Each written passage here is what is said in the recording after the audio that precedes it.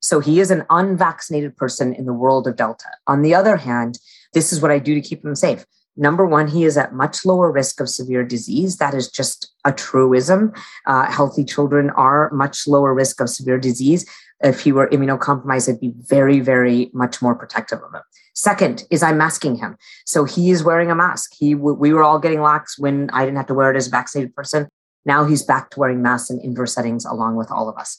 Third is that he can go back to school. He should go back to school. And that is important because I think we all saw the mental health effects, the learning loss, the eating disorders, the prolonged school closures.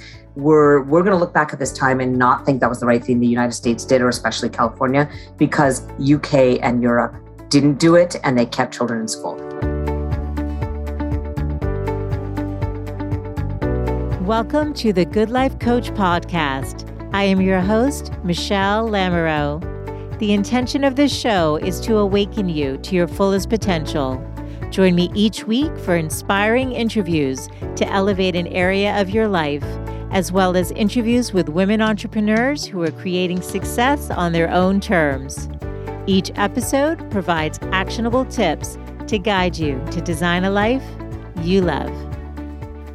Hey there, it's Michelle, and welcome back to the show. I'm thrilled to let you know that joining us today is an infectious disease doctor who is going to give us the update on the Delta variant, what we need to know, and ways to mitigate risk for ourselves and our families. Joining us is Dr. Monica Gandhi, an infectious disease doctor, professor of medicine and associate chief in the Division of HIV, Infectious Diseases, and Global Medicine at the University of California, San Francisco. She is also the director of the UCSF Center for AIDS Research and the medical director of the HIV Clinic, Ward 86 at San Francisco General Hospital. Her research focuses on HIV in women and adherence measurement in HIV treatment and prevention, and most recently on how to mitigate the COVID-19 pandemic. Dr. Gandhi does such a great job of taking all the data that's out there and letting you know what's really going on without all of the fear, which I think is really important because anxiety is already high enough for all of us. And before we get started, I just need to note that this interview is not to be considered medical advice. Any decisions you make for your health and well-being should always be discussed with your doctor and trusted healthcare provider. The show notes for today's interview, along with a link to Dr. Gandhi's Twitter handle, can be found at thegoodlifecoach.com/141. On that note, let's get into the show. Here we go.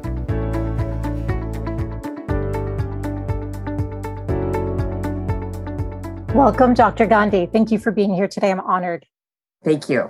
So you're the voice of reason that I turn to on Twitter. I'm not even on Twitter except to follow you. This is Thank you. Yes, because the data you put out, when I hear all the fear mongering and all the different data, I come to you and then you've already synthesized what's buzzing.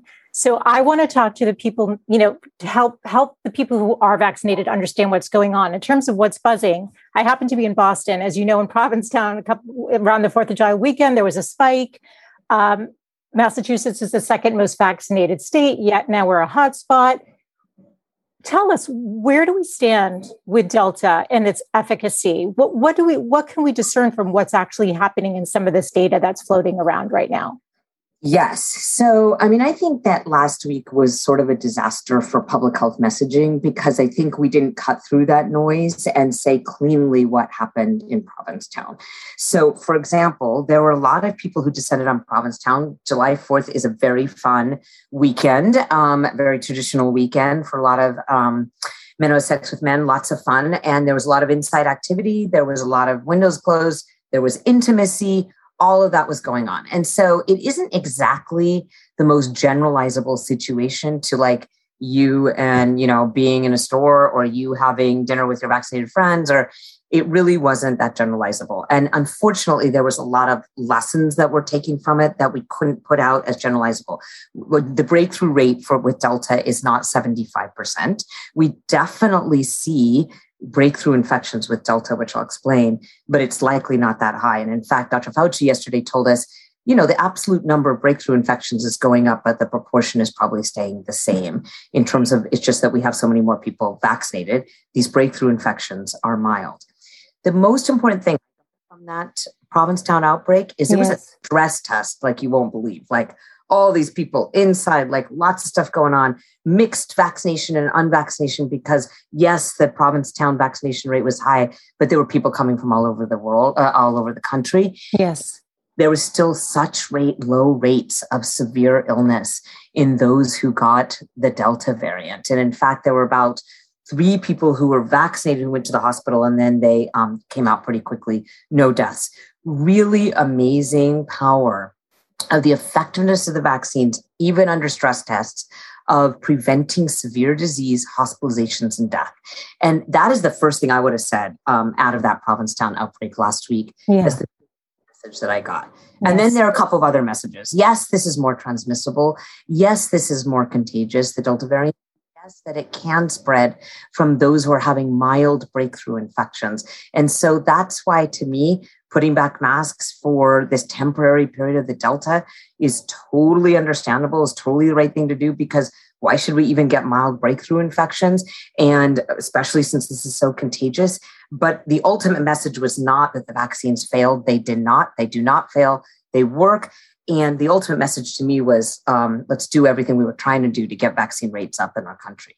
Completely. And that's, I guess, why I was partially concerned, because that messaging then goes to people, oh, the viral load's the same in vax as unvaxxed, and 70% got it. But like you're saying, this was a unique situation. It was a unique situation. And what you just said, the interesting thing about what you just said about viral load being the same. Yes. Is so vaccinated people, unvaccinated people, at one point in time, the cycle threshold of the test, the PCR test, looked to be the same. There was just a Singapore study literally the next day with Delta breakthrough infections that showed that, yes, the viral load by the CT value was the same on one day, but it came down more quickly in those who were vaccinated. Why? Totally makes biological sense. Your immune response comes in, fights that virus, brings it down.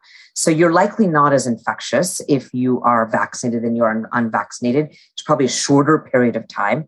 And the vaccines will bring down that viral load. So we don't want to equate one point in time with infectivity. And also they didn't culture the virus. So there was just too much messaging there that got so scary, I think. And it shouldn't have scared the vaccinated. The vaccinated should feel great that they got vaccinated. It should make the unvaccinated want to get vaccinated, because they are so effective at preventing severe disease and hospitalizations. Thank you for clarifying that. And I'm actually going to state the date, because since the data is changing so quickly, August 3rd, 2021, we're doing this interview. Yes, good point. Yes. And the Singapore study was one day after the Provincetown study, literally just the next day. So July 30th was the Provincetown study, or July 29th, and July 30th, we got the Singapore study. Perfect. Do we know the efficacy? I mean, are we putting numbers? I've heard anything right from the Israel study from 67%. I heard someone out of Brigham and Women's today saying it's 75%. I've heard 95%. Do we know, or is the data really not clear? Well, it actually, in a way, depends on where you are in the world. And I think that's a really... Okay, so let me explain that the fact that in the UK, the effectiveness of the vaccines that we use in this country are 88% against symptomatic infection and 96% against severe disease. And we can safely say in this country that the effectiveness against severe disease is even higher than 96%, because those who are in the hospital, who are hospitalized right now, are the unvaccinated at about a rate of 99% to 1, meaning most 1% of people who are vaccinated are in the hospital right now after a severe breakthrough, whereas the people in the hospital right now, 99% of them are unvaccinated. Wow. So we know the effectiveness against severe disease is still extremely high, approaching, about 99%. However, the level of effectiveness against symptomatic infection, like getting even a mild breakthrough infection, I think depends on how far you are from your vaccine. And Dr. Fauci actually talked about this yesterday at the task force briefing, that in Israel, they started vaccinating earlier, and there are more mild symptomatic breakthroughs at about 64%, whereas the UK, it's 88% against symptomatic breakthroughs. That is likely because they've been longer since their vaccines. Yeah. Antibodies will go down in your nose, not because there's anything wrong with your immune system. That's actually a normal, non-glitchy, it's what your immune system does. It does lower your antibodies in your nose. It can't hold all your antibodies. Otherwise your blood would be so thick of protein. But as your antibodies go down, in your nose, you are more likely to get a mild symptomatic breakthrough. 2 ways to prevent that. Actually, 3 ways to prevent that. One is to mask, easiest, simplest way. And that's what we're doing. And that was the right thing to put back. Second way is there are nasal vaccines that are coming out that will actually stimulate the immune response right at that level we need it. Wow. The nose, so that we combine our systemic vaccine with the nasal vaccine, then we have good nasal antibodies, and then we also have good systemic vaccine. The third way is to get transmission down, period, because you are not going to be exposed to a mild symptomatic breakthrough if we can get transmission down in our country. Yeah. And the way to get transmission down fundamentally in our country is to get more people vaccinated. Yeah. It's why transmission is super high in places with 30% vaccination, and it's not as high in places with 67% vaccination. I mean, it's really tracking with areas of the country where there's less vaccination. So the ultimate solution to getting the fact that your antibodies are down lower in your nose, which is natural from the vaccines, to not get infected, is to bring transmission down. And the ultimate solution is always going back to getting more of us vaccinated. The White House keeps on saying this. That's what we need to be doing right now. Right. But the conversation is going to passports. It's going to requirements. You can see the swing in the conversation in this country. How do we break through the lack of vaccine uptake at the high level that we needed to be? So those are the 3 solutions not to get a mild symptomatic breakthrough. And the one that's totally under your control is wearing that mask. Is wearing the mask. I love that. I love tangible things that we can do or to exactly. Do we have a number? Are we still shooting for herd, or is that not? I mean, what is that number in terms of what percentage do we need across this country? And does that actually include people who have had a case? Are we tracking those numbers? Well, this is a very good question. So, the concept of herd immunity is that we get to a point where we have so many people vaccinated or immune that we protect the unimmune, right, who can't get vaccinated yet, like children. That number was really at a better point with Alpha variant. It really, 70% was really where it was. We thought that we could get to herd immunity with 70% vaccination. And now, unfortunately, the Delta variant has moved up those numbers once again. Mm-hmm. And it's going to be more like 80%. So, 80, even 85%, something much higher. That is a very huge disappointment about the Delta variant. It's so much more transmissible. So that is disappointing that our herd immunity numbers went up. On the other hand, the one thing that I can say about the Delta variant is going back to what you just asked. What about people who've had natural infection? People who've had natural infection are protected against reinfection. There are multiple ways to say, okay, if I've been naturally infected, how do I know that I have good immunity? You can look at antibodies, which they do have. You can look at T cells, which they do have. But fundamentally, the clinical correlate of the durability of natural infection is, do they have the same rate of reinfection as vaccinated people do? And frankly, the answer is yes. They do have the same low rate of reinfection. And there's some evidence from Israel that the 9% of the Israeli population who's had natural infection are not getting mild symptomatic breakthroughs with Delta as high of a rate as those who've been vaccinated. Probably because your antibody responses are very complex and in breadth after natural infection. And there was just a study in bioRxiv this morning. This is how fast data moves. Yes. You've had natural infection and that your antibodies are robust and they sort of become mature and differentiate with time. So going back to this question of natural immunity, well, yes, I believe natural immunity, of course, combines with vaccine-induced immunity to give us our herd immunity threshold.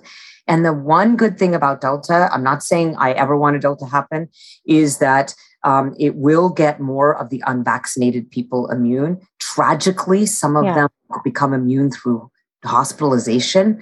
Tragically, some will die, which is happening right now, preventable deaths that didn't need to happen in our country since we'd had the vaccine. But those with mild disease, yes, they will get natural immunity from against SARS-CoV-2, and that will add to our overall level of immunity. And what are we seeing in the UK?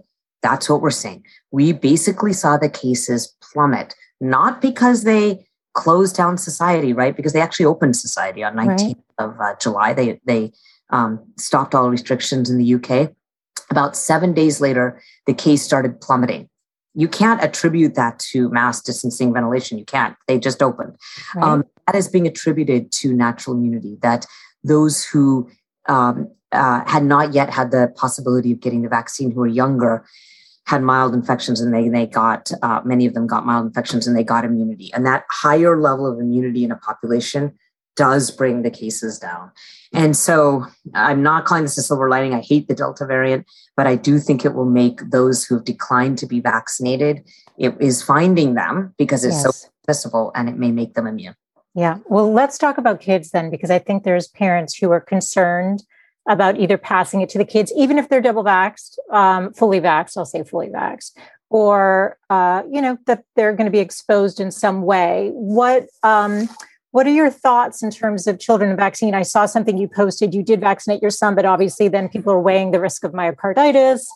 And then I know one of your colleagues, I believe, Dr. Prasad, wrote an article about maybe one dose. Like, what are your thoughts? I'd love to get your input. I'm so glad you're asking me this, because in a way, I'm the perfect example of what you should do with children, in a way, because I am a infectious disease doctor. So I know a lot about the vaccines, but I also happen to have a 13-year-old and an 11-year-old. So I have one that was qualified to get the vaccine when we opened it up to 12 and 15-year-olds. And then I had one that is not yet can be vaccinated. So I can relate to these fears and concerns that parents are having, that those who are less than 12 can't be vaccinated. We have the Delta variant. So I can explain my line of thinking, even in a personal way. The 12 to 15-year-old, in this case, the 13-year-old, I did give him his full course of vaccination, which was 2 shots. I, too, was concerned about the rare but real cases of myocarditis that were occurring among young people, and it was especially young men, young males, after the second dose. So I actually did end up delaying his second shot from 3 weeks to ended up giving him at 6 weeks. And I was balancing lots of things. I was balancing the fact that Delta had come in, so I wanted to give him his second shot, and then the rare cases of myocarditis. Because I have the advantage of talking to a lot of physicians and pediatricians, I really became reassured that these cases of myocarditis are very rare, but also very mild. Like, people at the beginning were hospitalizing people because they were worried, but they went away really quickly, and people did really well. Kids did really well. So because of that, I felt very comfortable, and I have given him the full course of vaccination, the 13-year-old. Okay, now going to the 11-year-old. He can't be vaccinated. He just can't. I mean, I could lie and say he could go vaccinated, but he's really tiny. And I actually don't want to give him a 30 microgram dose, because I'm waiting for, that's the Pfizer vaccine dose for adults and 12 to 15-year-olds. And I'm waiting for the clinical trial data, which will be coming in October for 5 to 11-year-olds. And I do think it'll be here by October. They actually just expanded the trial because they wanted to make sure there weren't side effects. The FDA said to Pfizer, hey, can you expand it from 2,200 to 5,000 kids, 5 to 11, to make sure that we rule out rare side effects? And they said yes. So it is going to delay the trials. So he is an unvaccinated person in the world of Delta. On the other hand, this is what I do to keep him safe. Number one, he is at much lower risk of severe disease. That is just a truism. Healthy children are much lower risk of severe disease. If he were immunocompromised, I'd be very, very much more protective of him. Second is I'm masking him. So he is wearing a mask. We were all getting lax when I didn't have to wear it as a vaccinated person. Now he's back to wearing masks in indoor settings along with all of us. Third is that he can go back to school. He should go back to school. And that is important, because I think we all saw the mental health effects, the learning loss, the eating disorders, the prolonged school closures. We're going to look back at this time and not think that was the right thing the United States did, or especially California, because UK and Europe didn't do it and they kept children in school. So, but going into the school with Delta, I would want, and I'm going to get in the state of California, mitigation procedures. So children will be masking and there will be ventilation. Now, should those come off? Yes, they should come off with time. And that's the other thing, is we're having this conflict in this country. I don't want my child masked. I want my child masked. In my mind, there's a compromise for both those positions. Yeah. Going into the school year with the Delta variant, we do need these mitigation procedures. We do need masks. We do need ventilation. But if you do metric-based approaches, like a number of when masks come off, of when you don't have to do the distancing, if you don't have to do this, people then have an endpoint to look forward to. Oh, when we get back to low case rates in our community, low hospitalization rates in our community, then the mask can be optional. And some of us will choose to mask our children. Some of us will choose not to. But if we don't do metric-based, we're going to have a huge division in our country of people who want the mask, people who don't want the mask. And the other thing I liked about the CDC last week is they basically acknowledged that point and went to a metric-based system. If you're in a place of high community transmission, mask. If you're in a place like Vermont, you have low community transmission, by their parameters, you don't have to mask if you're vaccinated. Metric-based will get us to a compromise we need in this country. This is so good. And what do you think about one shot? There was that study out of Israel that I saw too, that one shot was, it said, now this was back in June or May, 100% protection to youth.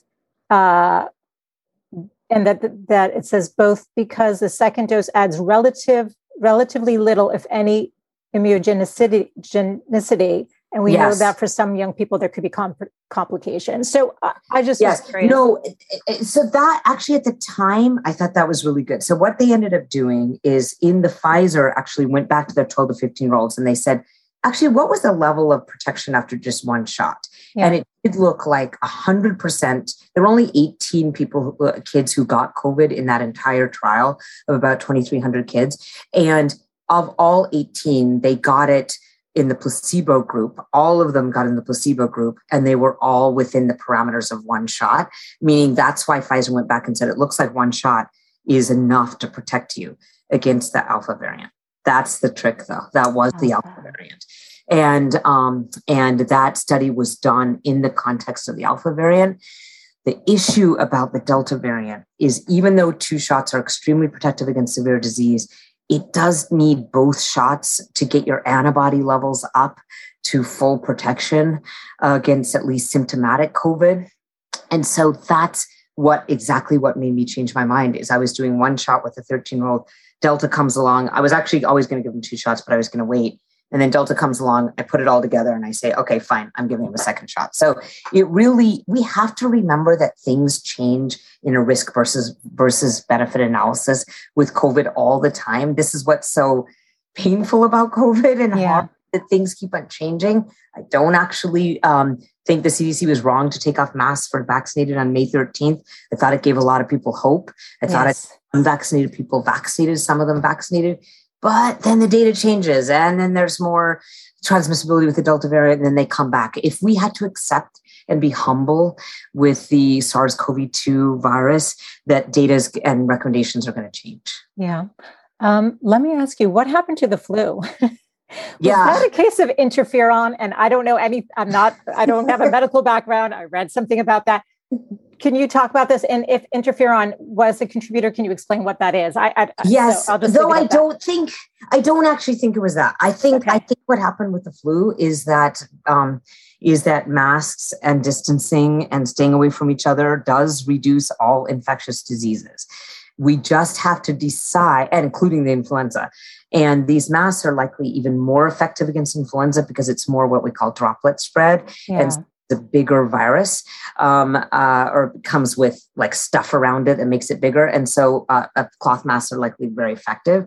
And so influenza, and then we all stayed home when we were sick. I mean, people wouldn't even go out the door if they felt sick these days, whereas we used to go out and work when we were sick all the time. Right. So I think all of that made the flu essentially go away. This is the problem. We could avoid all colds and flus with mask distancing, social isolation for the rest of our lives. Right. That is not a way to live. And the reason that's not a way to live is there have been other consequences, clearly, of all of this keeping away from each other. Social isolation is very real. Mm-hmm. Mental illness is really real, depression, anxiety, all of that. And so when I think about what to do for influenza as an infectious disease doctor in the future, what I think is no one should ever be coming to work again when they don't feel well. We used to do that. Doctors used to do that. They would take Tylenol and they would just come in. We really need to learn that culture of if we don't want to spread infectious diseases, of staying home when we feel unwell. Usually colds and flus are more infectious when you feel unwell. And so staying home when we feel unwell. And I think that's what will cut down on our influenza rates. Absolutely. And RSV started to circulate too, right? Because there wasn't as much exposure because everyone was masked. So there's Exactly. And RSV, that's exactly what happened. We all got colds in June, the minute that we took off our mask on May 13th. Everyone got RSV. There was a lot of RSV. That will happen. We are exposed to pathogens. The one thing I will also say is if we avoided all mild pathogens for the rest of our lives, that is not good for your immune system. It is actually not good for what's called microbial diversity in your body. There's something called the NIH Microbiome Project that shows that actually staying away from all mild pathogens will reduce your immune diversity, and you're not able to fight allergies, autoimmune diseases, and even cancers. So, it's not the best time to talk about like mild pathogens and colds because no one wants to even think about getting a cold right now with all these breakthrough COVIDs. But there will be a time where we can't avoid all pathogens. It's not the right thing for the human species. Absolutely. How do we get to endemic versus pandemic? Yes. So I think the Delta variant has really proven to us that we're going to be what's called endemic, unfortunately. Now, I know there are people who still think we can eliminate COVID-19. I think the incredible transmissibility of this particular variant doesn't mean we can eliminate it, but it does mean it can become endemic. And what does endemic mean? Endemic means that you learn to live with it, but it neither closes down society, nor does it cause high rates of severe illness. That is what the vaccines have proven to us, that they can take it away from a terrible, scary, awful virus that causes high rates of severe illness, and that they can take it down to what the other four common cold coronaviruses do, which can cause mild infections, but does not close society. It's called defanging. I call it defanging the virus. And that is what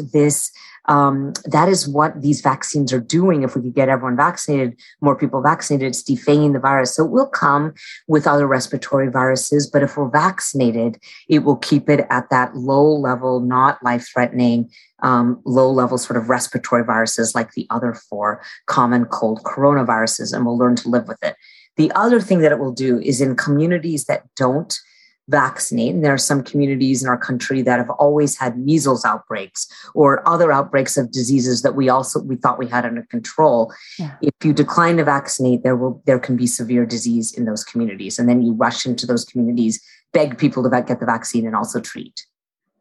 Yes. Which we're going to have treatments for this. Absolutely. Where can people learn more about you, follow you? Should I give them your Twitter handle? Is that yes, I don't like tweeting, but I have tweeted in this pandemic.